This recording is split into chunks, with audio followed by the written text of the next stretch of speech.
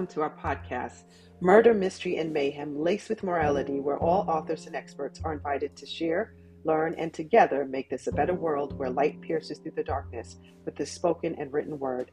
This is another special feature of our Black History Minute. Today we celebrate and honor Colson Whitehead. Colson Whitehead was born Arch Colson Chip Whitehead, quite a mouthful. He was born November 6, 1969, and is still alive at the time of this broadcast. He is an American novelist and the author of 8 novels, including his 1999 debut work, The Institutionist, and The Underground Railroad, for which he won the 2016 National Book Award for Fiction and the 2017 Pulitzer Prize for Fiction. He won the Pulitzer Prize again in 2020 for The Nickel Boys. He has published 2 books of nonfiction as well, and in 2002 he received a MacArthur Genius Grant.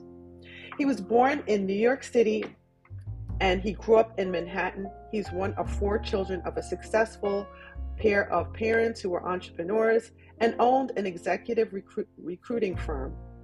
As a child in Manhattan, he went to school at Trinity School, and then he went on to college at Harvard University.